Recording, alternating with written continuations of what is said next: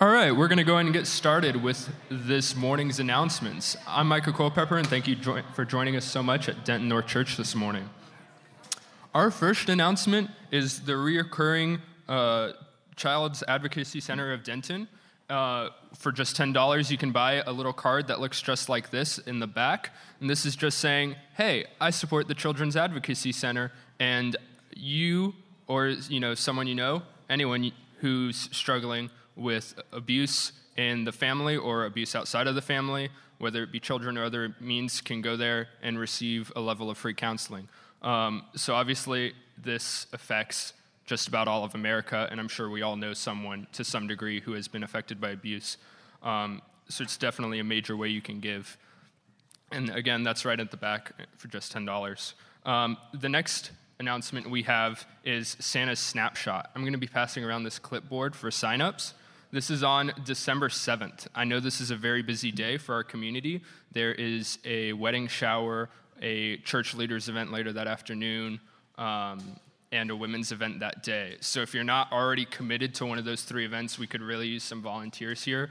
This is at the MLK Rec Center, and essentially you're going to be helping facilitate the taking of pictures with Santa, and you get to see a bunch of bright, cheery kids who are really going to enjoy your service and just that opportunity to take a picture with Santa if they never had that opportunity. Lastly, this is the last Sunday of the month, so our offering will be a benevolence offering this week. And to explain that, Tyrus is going to come up for us. Hello, this one? Cool, great. Hi, so with benevolence, just know that this is lost it again. I always do this. But it's just funds that the church has to help people that are in need, and it is things along the lines of like helping someone like with a motel room that's like displaced from like wherever they were, or a short-term loan for rent. Like I've definitely been blessed with benevolence because there's some times where I'm just like short on rent, and definitely has helped me out. So in the offering basket, there'll be an envelope that you can place money in. And Leslie, we like specify on the card reader benevolence, or yes or no with that? Okay, awesome. So if you want to give benevolence and you have a card, just put a note that says benevolence or Ben on it. But yeah, that'd be really great. And I'll pray over the offering now. Dear God, just thank you for all that you do. Thank you for just bringing us here, God. I pray that as offering basket goes around, people will give generously from the love that you have for them. In Jesus' name I pray, amen. Cool.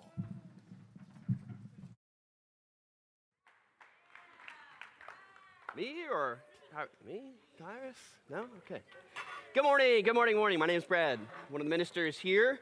Good to see all of you before Thanksgiving. Hopefully, we'll see you again next week, but if not, safe travels, eat good food, all that good stuff. We're going to continue on with our sermon series. We've only got about 4 more to go, I believe. What's that? And if you haven't been with us at all or have forgotten what we've been doing, we've been talking about identity and the whole idea of what, as Christians, we ought to know about our identity. We've been using the in Christ passages, which is sort of Paul's favorite phrase to explain who we as Christians are in Christ. And we've gone through a lot of these. We've gotten a little bit more specific in the last couple weeks. Hopefully that's been helpful to you. Hopefully you've been reading through these passages or at least earmarking them for going back and trying to figure this stuff out. We really don't have a great, in the church today, sense of spiritual formation. We don't talk a lot about it. A lot of us tend to think just because we have a little bit of theology or we've heard a few sermons or studied the Bible a little bit, we're prepped to live this Christian life. Unfortunately, spiritual formation, although is lost in our society, is incredibly important and has been incredibly important to theologians up to this point. And that's part of the reason why we've been reading some excerpts from different people. Hopefully you've also taken records of their names so that you can actually go back and study, think through, read something that they've written. And of course, all of our stuff is online, including the 2 classes we did on self-denial. Actually, no, we only have 1 class online. I forgot to record this morning. I just realized it. Dang it, sorry. Not going to repeat it all anyway. It was a lot of discussion, and you missed out. So today, we're going to talk about something a little bit tricky, and I'm going to do my best to not make this difficult because it can be a very difficult topic. And the topic is basically predestination, all right?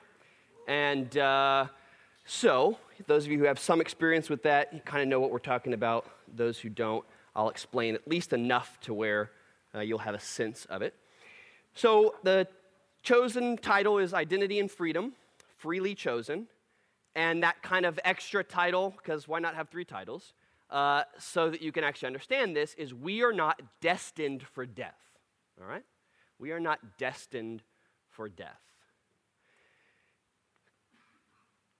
Last week, or maybe the week before that, actually, I think, Leslie talked about John Calvin and talked about how he tends to be the one, along with Zwingli, who gets credited for this idea of predestination and election. And some of what he wrote has sort of survived in its original form in terms of our keeping his ideas and following through. Some of them have been very much reformed by the Reformed tradition to where you couldn't even really see much of Calvin in some of these thoughts and writings today.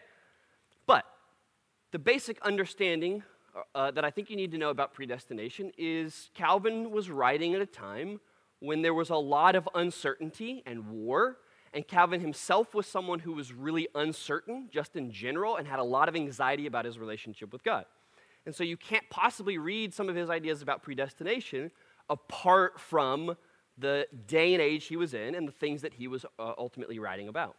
Now fast forward a couple hundred years and you have the puritanical tradition, the tradition that breaks away from the English Catholic Church, comes to the U.S., and they're facing some of the same uncertainties and challenges. They're reformed in their theology, meaning they believe in predestination. And just to give you like a quick sense of this, Chelsea and I were in New York last week. We went to the Tenement Museum, which I'd highly encourage you to do. It's pretty amazing.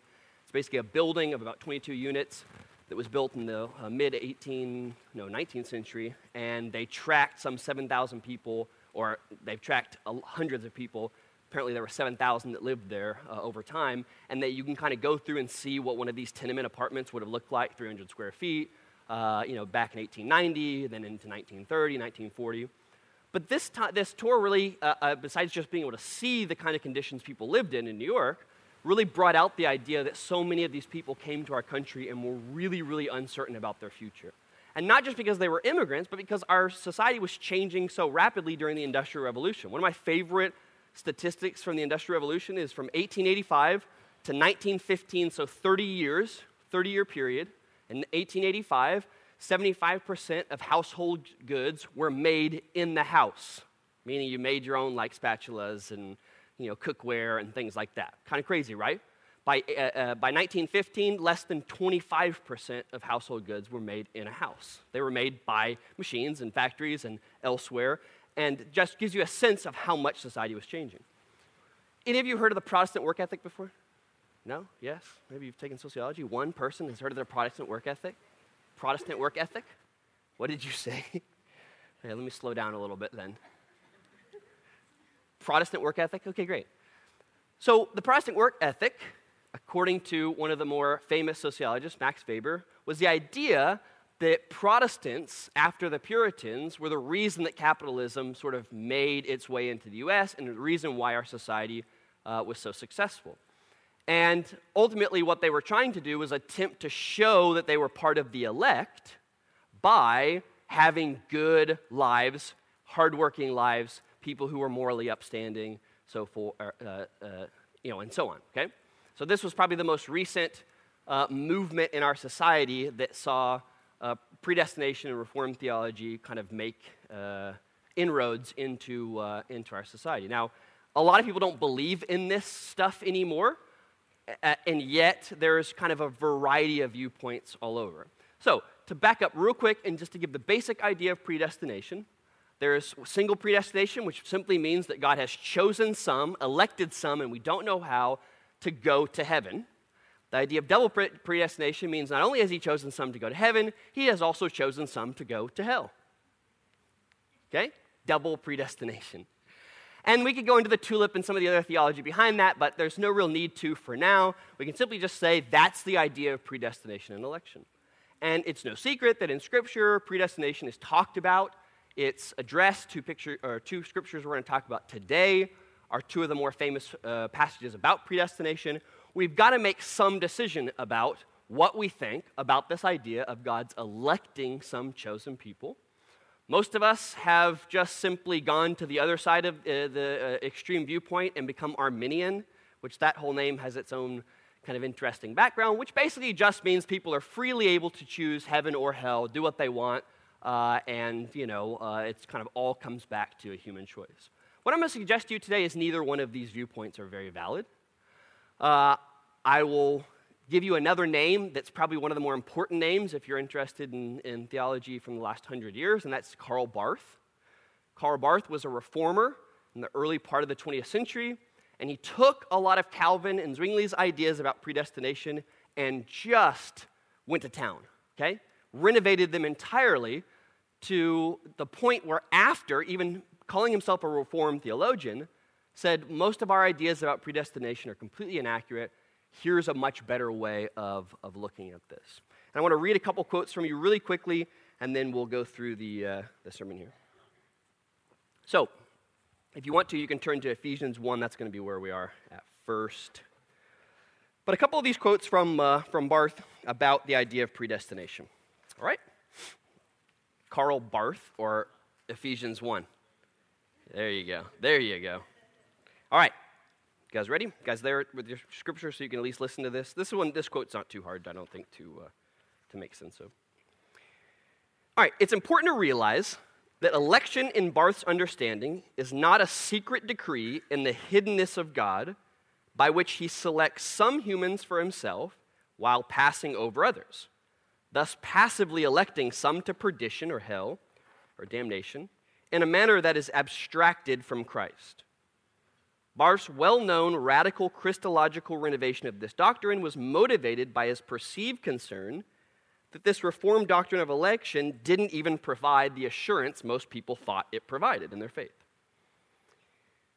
Edward Oakes relates how Barth actually transformed Calvin and Augustine's version of predestination by grounding the election in Christ. He alone is the primal object of the Father's election, talking about Christ. It is in him that the family of man is summoned to election, and the individual is summoned to his own personal and private relationship with God only as a part of this family. In the freedom of God's act of election, the Son is both the electing God, a free agent in his nature, as a person within the Trinity, and also the elect man, receiving freedom vicariously for humanity. So to summarize Barth, what he's doing is he's endeavoring to correct deterministic constructions of God's freedom on the one hand, and existentialistic, indeterminate constructions of human freedom on the other. Now, what that ultimately tells you is, number one, if you want to read about predestination and you want sort of a middle ground view on it, a view that really associates implements a lot of study and research up to that point, you need to read Karl Barth. I have a lot of people who talk to me about predestination want to know, there you go. You read them, it'll be helpful for you to understand. But ultimately what he's saying is that instead of thinking about us as being elected, Barth took a very drastically different approach and talked about God as electing Jesus on our behalf. The election doesn't mean individual election. The election is Christ's election as the man who he's elected to do what he's done through. Okay? So this idea of predestination, I think we can comfortably say, at least in our church, we take a very middle-of-the-road stance, like we do with a lot of things, and I want to kind of address that in the scripture that we're talking about, but ultimately predestination in the way that it's kind of currently thought about, particularly in the Reformed theology, we for the most part reject, and Arminianism the same way. All right? So now that you understand a little bit about predestination, we can actually go into these scriptures. So Ephesians 1, 11 through 14. Any quick questions about predestination before we move from the heady stuff to the actual meat of the scripture? Existentialism in there. Yeah, he's ultimately just saying, in this Barth quote, what he's doing is he's trying to say, we're not saying that humans have complete free will in these matters, because what does that even mean and look like? And that's the term that's been used a lot by Arminians to say people are purely free to do what they want to do. We're going to talk about that here in a moment. But at the same time, we're not going to paint God off as he does everything he wants, irregardless of what we want to do. And so he's just basically saying there's this middle ground here, a middle ground that's a paradox that, like so many things in Scripture, we can't possibly understand without a lot of study and going back to the character of God. That's basically it. So what happens in a lot of these arguments is people are pushed and pulled to one extreme or the other, because the extremes, they are easier to talk about. It's easier for me to be extremely this viewpoint or that viewpoint without recognizing the similarities and commonalities. It's the same thing as politics, right? It's easier for me to have a Republican mindset because now all the questions are answered for me, or a liberal or Democratic mindset because all the questions are answered for me, than to try to make sense of both of these perspectives that seem to have some really good arguments within them. Yeah? Okay. Michael? Good? Any others about predestination? Okay. So Ephesians 1, 11 through 14, here we go. In him we were also chosen, having been predestined according to the plan of him who works out everything in conformity with the purpose of his will, in order that we, who were the first to hope in Christ, might be for the praise of his glory. Now, this is one of the more important passages about predestination. You'll notice that the evidence for what predestination and election is in these passages are very thin. This is why this argument has been raging for so long, simply because the passages in the Scriptures behind them really don't tell us much. And like with anything in Scripture that we don't have a lot to go on, we add all of our other stuff on top of that so that we can feel good about our lack of understanding or clarity from the Scripture. I think one of the things that's obvious about this passage is Paul, at least in the beginning, is talking about those apostles who were called, who then later spread the gospel to the Gentiles. The whole idea of God possibly electing certain people like Paul to do certain things and maybe giving them a more intense spiritual moment or calling than he would give the rest of us is kind of an interesting idea, and one I've pondered about and thought about and don't really have any great answers to if that's possible or not. But Paul sees himself as being predestined here for the sake of others. All right, so in him we have believed. Whoa, I missed where did I go? There we go. It's a teeny tiny Bible with these thin pages. Having believed, you were marked in him with the seal, the promised Holy Spirit, who is a deposit guaranteeing our inheritance until the redemption of those who are God's possession to the praise of his glory. So I'm going to read that again because I think this is, here we go. In him we were also chosen, having been predestined according to the plan of him who works out everything in conformity with the purpose of his will, in order that we, who were the first to hope in Christ, might be for the praise of his glory. And you also were included in Christ when you heard the word of truth, the gospel of your salvation. Having believed, you were marked in him with the seal, the promised Holy Spirit, who is a deposit guaranteeing our inheritance until the redemption of those who are God's possession to the praise of his glory. My first point of 2 here is just he knows what he is doing in choosing you. He knows what he's doing in choosing you. I do not believe that God chooses some and doesn't choose others. Just simply don't believe that. I don't think the Scripture really makes that point at all. There's too many other passages that talk about God being patient, waiting for all to be saved, waiting to give everybody a chance to know him. Of course, then that begs the question, why do some people not choose God? Well, number one, that's the wrong question. Because we didn't even choose God. And this is where a lot of Reformed theology is helpful for Protestants to understand what role our agency or choice had in coming to Christ in the first place. Jesus tells us that God calls, and the Spirit enables us to just accept that call of God. But we in no way chose God. And as Christians, we ought to just remove that completely from our vocabulary as if we looked at a bunch of options and we decided or chose to follow Christ. The Scripture doesn't talk about it like that. It talks about God choosing us and us simply responding to that choice. And that's really interesting. As Americans who believe in individuality and who believe that we have, more or less the power within us to do anything that we set our minds to, the idea that we didn't choose God, but God chose us, is a little bit of a slap in the face to our understanding of our own free will and how to do things. Now, I don't even need to illustrate this much in terms of how anyone even makes a choice, because your choices are full of experiences you've had in the past, the environment around you, what's available to you. But simply put, we did not choose God, God chose us. And our identity in Christ is one of chosen people in Christ. So, why then did some not respond to this choice of God's, and some do? This is the question we sort of get, right? And there are all kinds of practical and philosophical reasons for this. The most practical from the scripture is some people just haven't heard. I mean, they really haven't heard. They have not heard God's word to them.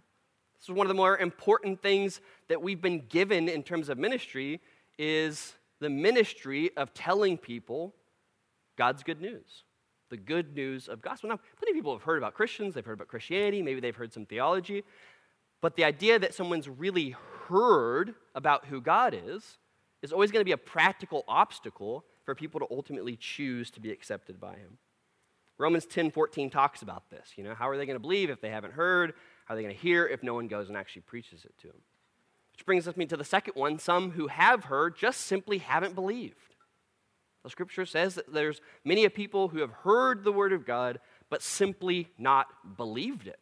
Didn't think it was true. Weren't ready to put trust in it for a variety of other reasons. Who knows? Mark 4 talks in a parable form about why some choose, why some stay. And one of the things he talks about at the very beginning about the seed that was snatched away is the idea that the world takes away, and he uses the term Satan, the world overwhelms the word being spoken to us. So someone gets the word of God, but immediately all the thoughts of, does God really exist? And is this really where I ought to be? And all the things that I've heard simply overwhelm my ability to respond to that word, and the word is sort of lost. Again, it reminds us how important constant and continual ministry in the lives of other people are. Because just because a word has been planted doesn't mean that word had any time to grow roots and actually, form into the life of someone.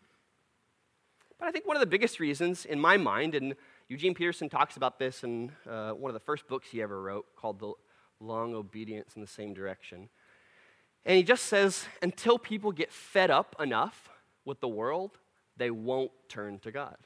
Pretty strong claim. And I'm not for sure that's all of our experience, or even if that holds true, but it's an interesting one nonetheless.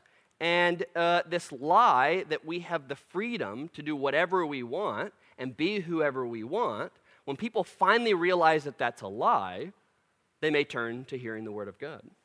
So these are just a couple examples, guys, practical and philosophical, of why some simply don't. And these are just the ones that have something to do with our own agency, our own role. There's plenty of other stuff that we could put on the side of the spectrum that has nothing to do with that person's role. Traumatic experiences, bad experiences in the church with other Christians, the message being presented in ways that aren't helpful at all or aren't even remotely accurate, and portraying Christianity as any other religion. The list goes on and on. But the point here is that we don't have to worry about God's choosing, because God is the one doing the choosing. We're not worrying if we're the one that's that we're choosing God, or if other person's choosing God or not. We believe that God is choosing and has chosen every human he's ever made to be in relationship with him. And that's really, really important, and it's good news. And some of us, we struggle with that, right? We struggle, well, why am I the one? Or have I really accepted it? Or why not my brother or my sister or my friend? How much of this is about them and how much of it is about the world around them? And we ask all these questions that have to do with our own individual choice and forget the fact that God has chosen all of us, and he knows what he's doing in his choosing. And we've got to just believe that. Wherever you are in the map of who's going to make it and who's not, this isn't about God arbitrarily and in a hidden process not open to mankind, picking and choosing at random who he likes and who he doesn't like. I'm sorry, but that's just not going to work. God knows what he's doing in his choosing of us. Ephesians 3, 1 through 3. It's actually going to be 1 through 13. I missed a 1. Yep.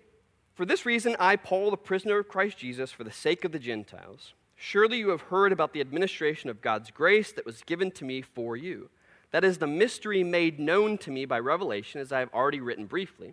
In reading this, you will be able to understand my insight into the mystery of Christ, which was not made known to men in other generation, and has now been revealed by the Spirit to God's holy apostles and prophets. The mystery is that through the gospel the Gentiles are heirs together with Israel, members together of one body, and sharers together in the promise in Christ Jesus. I became a servant of this gospel by the gift of God's grace given me through the working of his power. Although I am less than the least of all God's people, this grace was given to me, to preach to the Gentiles the unsearchable riches of Christ, and to make plain to everyone the administration of this mystery, which for ages past was kept hidden in God who created all things. His intent was that now, through the church, the manifold wisdom of God should be made known to the rulers and authorities in the heavenly realms, according to his eternal purpose, which is accomplished in Christ Jesus our Lord. In him and through faith in him we may approach God with freedom and confidence. I ask you, therefore, not to be discouraged because of my sufferings for you, which are your glory. This passage is really kind of tough to understand. But I think the main gist of it is he's saying none of this stuff is hidden. God has revealed it in these last days, revealed his plan, revealed his manifold wisdom for all people everywhere. And therefore, this is not something that we ought to, like in days past, it shouldn't make us afraid of God. We should know God's plan, and we should be able to approach him with freedom and confidence. Not wondering, not thinking if we'll be the one that he's destined to hell or, maybe destined to heaven, not knowing God's made his plan manifest. We can now approach him with the confidence and security that comes from knowing he's the one that chooses, not from knowing I'm the one that has been chosen, okay? Knowing that I'm part of some elect group, I'm a part of some specific good group of people, or at least we'll try to figure out if I am or not. We have that surety and confidence in Christ. So the second point then, therefore, we can approach God free and confident. One of the things I think we worry about is losing our faith. Guys, you don't have to worry about losing your faith. You aren't going to lose your faith. This isn't like, or it is a lot like falling in love. You can't fall out of love. That's not possible. This is Disney language here. You don't fall out of love with someone. You choose not to love them, and you can choose not to accept the love that they give. But you don't fall out of love as if it's some unnatural process that just happens one day. And we've been given surety in Christ that we're not going to lose our faith. Nothing is going to take our faith away. And this is really important because this is the kind of certainty that they were looking for and had to go too far to ultimately get that kind of security when there it was in the scripture all along, that we don't lose our faith. So then, of course, the same question, why do some wander away from the faith then? And this is a question I think that's a lot closer to our heart because we know people in our midst at any given time who've wandered away from the faith. Well, the simple Reformed answer to this would have been, well, they never had faith in the first place. Hogwash, that's crazy. Come on. That doesn't even make sense. In giving us some will and agency in the matter, God certainly doesn't force us into some contractual relationship with him even when we've decided we don't trust or accept him anymore. That just doesn't make any sense. And the idea that that would somehow threaten God's sovereignty is such a strange idea. God has done what he's done. He is sovereign. He elects us. We simply accept that election or not, but the choosing has already been done. So why do some wander away? Well, again, practical and philosophical questions here. Romans 10, haven't heard, haven't believed. It's very possible for people to be in the church of God and still not have really heard and understand the message of the gospel, or at least not to have believed. People love to come here for friends and, belonging and maybe some good business transactions. I don't know. I mean, that's kind of why I'm here. built a business on you all, so, it's great. But can still be among us and not have really ever heard or believed. And one of the things that Jesus says there in that passage in Mark 4 is he's talking about them being ever hearing but never perceiving, and or understanding. It's talking very much about people who have been surrounded by the good news, but somehow have never really let it sink in or make sense to them. Mark 4 goes on all kinds of things that talk about faith being, choosing to sort of walk away from the faith. Things like the world's worries, other pursuits. I would say something like no community. I mean, we're not going to have much root if we don't have any community. Things like no growth. You can be at a stagnant place in your faith for so long that you don't realize maybe that you've chosen not to pursue your relationship with God, and here you are just kind of 5 years later realizing you have no personal relationship with God. I talked to someone just a month ago. This is where he was at. And he decided to throw himself into service and activity and see if that would help. But at the end of the day, he had lost connection with God. Didn't feel God's presence, didn't believe that God was really working. And so, these things, I think we, instead of looking at them as the most terrible, awful things, sometimes they are. Sometimes it's just honest that people assess their relationship with God so that they can decide there has to be a pretty big change here if you decide to come back or whatever the case may be. And some people simply just need help understanding that doubts or a season of, not feeling God's presence it doesn't mean you've lost your faith. This is, read Psalms. This is the ebb and flow of spirituality and things like that. I think one of the most important ones I already mentioned, but I'll mention it again, is faith association. Faith by association, sorry. People can be in a relationship with the church, but not in a relationship with God. And when they figure that out, sometimes it takes a sort of a split or a separation, and Paul talks about that. And so that's another reason there. I want to read Psalm 27 to kind of end us off, and I always read these psalms that I've picked based on what we've been kind of talking about, trying to make sense of this freedom and confidence we have in Christ in sort of a psalm way. So Psalm 27, we'll read it in the Message, and then I'll wrap up here with any questions you have. Light, space, zest. That's God.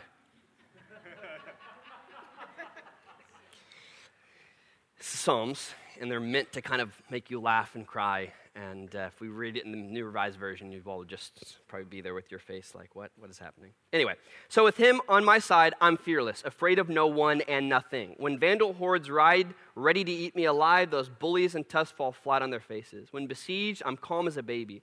When all hell breaks loose, I'm collected and cool. I'm asking God for one thing and only one thing, to live with him in his house my whole life long. I'll contemplate his beauty, I'll study at his feet. That's the only quiet, secure place in a noisy world, the perfect getaway, far from the buzz of traffic. God holds me head and shoulders above all who try to pull me down. I'm headed for this place to offer anthems that will raise the roof. Already I'm singing God's songs, I'm making music to God. Listen, God, I'm calling at the top of my lungs. Be good to me, answer me. When my heart whispered, seek God, my whole being replied, I'm seeking him. Don't hide from me now. You've always been right there for me. You don't turn your back on me now. You don't throw me out or abandon me. You've always kept the door open. My father and mother walked out and left me, but God took me in. Point down your highway, God. Direct me along a well-lighted street. Show my enemies whose side you're on. Don't throw me to the dogs, those liars who are out to get me, filling the air with their treats. I'm sure now I'll see God's goodness in the exuberant earth. Stay with God. Take heart. Don't quit. I'll say it again. Stay with God. Guys, we're freely chosen in Christ. He knows what he's doing with all people. We have no worry of losing our faith, our salvation, or any of those things. We simply, day by day, continue to accept the deposit that he's given us in the Holy Spirit. The deposit that tells us that something is coming, and we can have freedom and confidence in Christ, knowing that. Questions about this idea of predestination or any other things I talked about before we break for communion? Well, so the question is, Paul talks about predestination. The theology wasn't around, so what is he talking about ultimately? I mean, that is the debate of predestination in the first place, is what is Paul saying? Because Jesus doesn't really talk about it at all. So there's a number of scriptures. I mean, actually, one of the most famous passages is Romans 10, where Paul says, I loved Esau, I loved Jacob, but hated Esau. And people take that as a predestination passage, and you're like, what? It just shows how much we read back into Scripture some of the things that we've been taught or learned. I'm totally on Karl Barth's side on this. I think he absolutely is one of the most brilliant scholars in the last couple hundred years. I think as a reformer himself, he grew up in that environment and understood the theology better than anybody, and did what he felt like God was telling him to do in writing about predestination in a way that made more sense of what it actually was and not what it had to become, as I tried to explain at the beginning, more of a socio-cultural religion than it had become a real, scriptural religion. Immigrants were trying to Protestants in particular, separate themselves from Catholic Irish folks coming in and Lutheran Germans and all that other stuff. And so Barth was trying to bring people back to the Scripture and the importance of how we can find certainty in knowing that God predestined Christ, and that's what predestination and election is. And that's what he believed Paul was saying. So if you're interested, there's a number of shorter articles about Barth and how he thinks about this. And I think it's very, very helpful getting you outside of the predestination, Arminian versus Calvinist viewpoint. Well, this is a little bit tricky. So Max Weber basically wrote the Protestant work ethic. And since then, it's still one of the most famous works of his. But it's been argued that it wasn't actually Protestantism that brought about capitalism. I don't really care to make not a statement. It's like I'm being interviewed. Have a position on it. All I know is that in the last 100 years, as people were experiencing the uncertainty of the Industrial Revolution, and Protestant, Europeans started to be pushed out of neighborhoods, or at least, I guess they weren't really pushed out, they were more like running out, by German Lutherans, by Italian and Irish Catholics. This sort of helped them maintain that WASP dominance in society by basically saying either one of two things. One is my hard work and diligence and the money that I'm making and the opportunities are a sign that I'm one of God's elect, or I'm elect, so I'm going to work really hard because I know that I owe this to God, kind of thing. So one of the things I love about sociology is it just talks about how in most societies economics is the main driving force behind religion and politics and all these things. It's not the other way around. And I think that, the predestination resurgence in the late 19th century was more due to WASPs feeling like they were being attacked from the outside. Okay.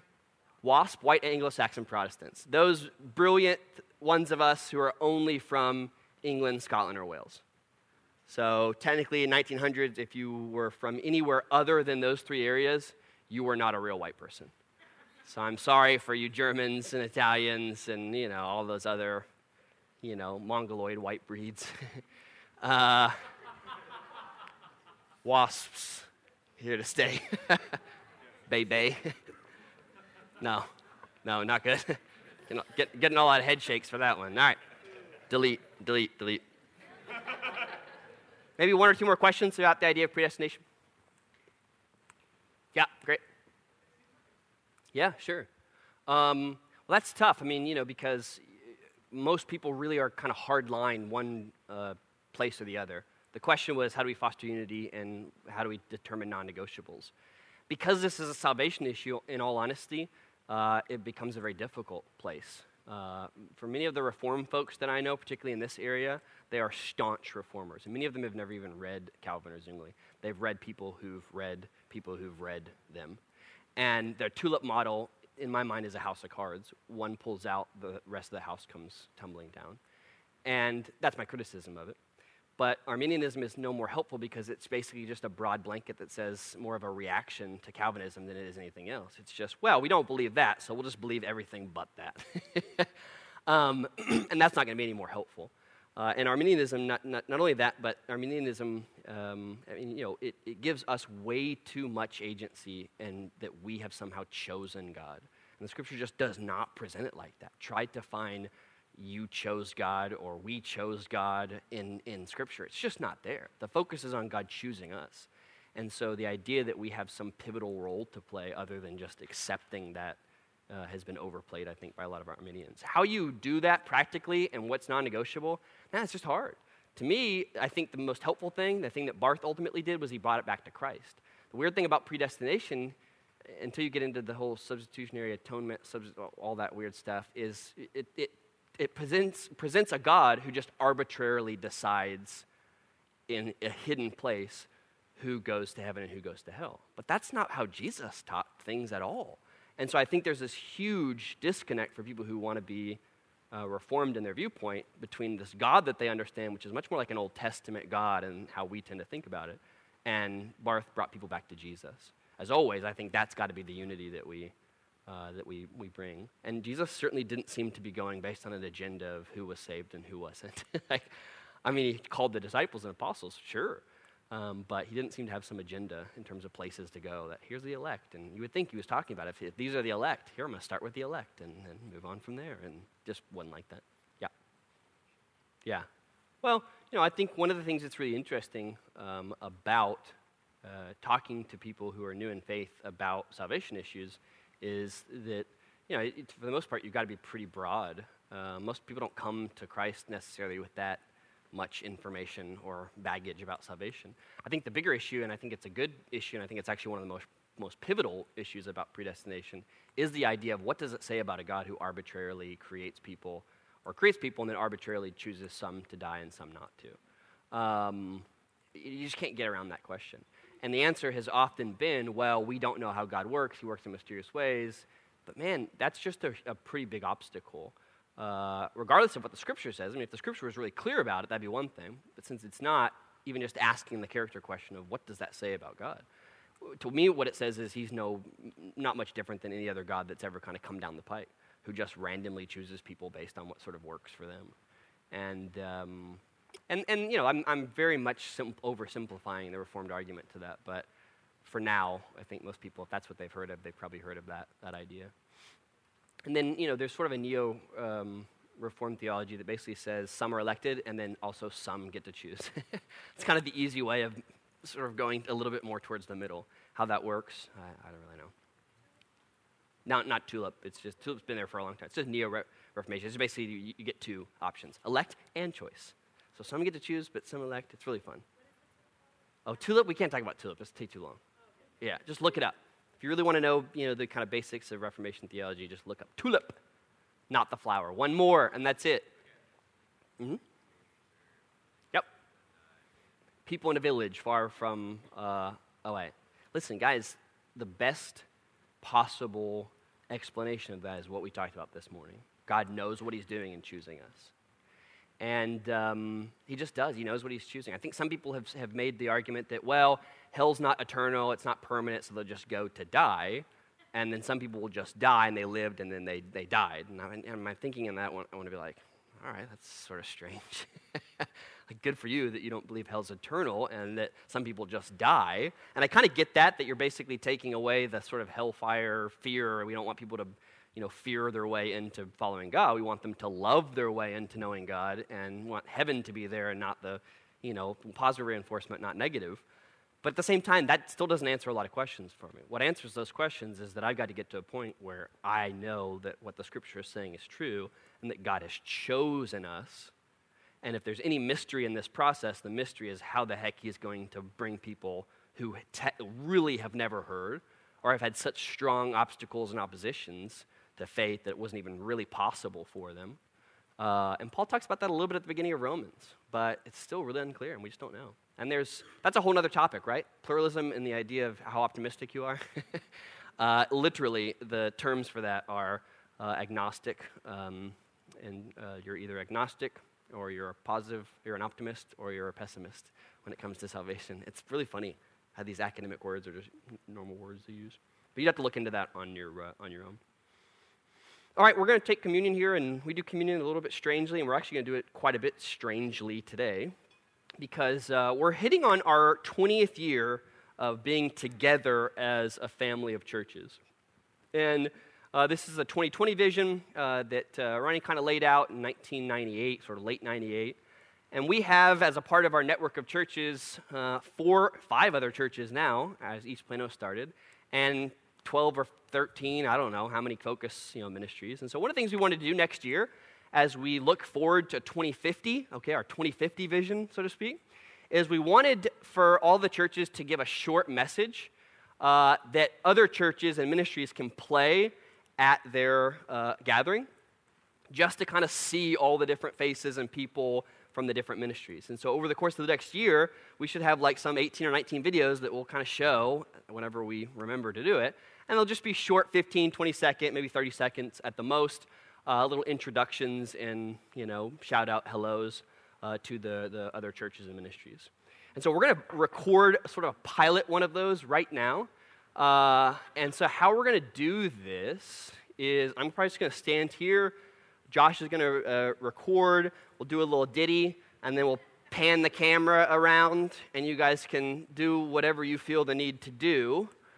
And then we'll dismiss the communion from there. So if you want to just like pop up and dance or, just say hi, be awkward, you do you. But remember, so real quick, because this seems like maybe it's not related to communion, but I'm definitely going to relate it back to communion because I very much think it's sort of related to communion. One of the strongest statements Paul makes about people not doing communion right is them not thinking about the community and the good of the community in their communion. And I think what's really important for us in a church like this that seems large enough that we recognize and remember that not only do we have a whole lot of other people in Denton who are Christians and we share that communion meal with them, we have a lot of people who have even more of a vested interest in who we are in Garland and in Arlington and Plano and the various ministries around, and they're the reasons why we're here.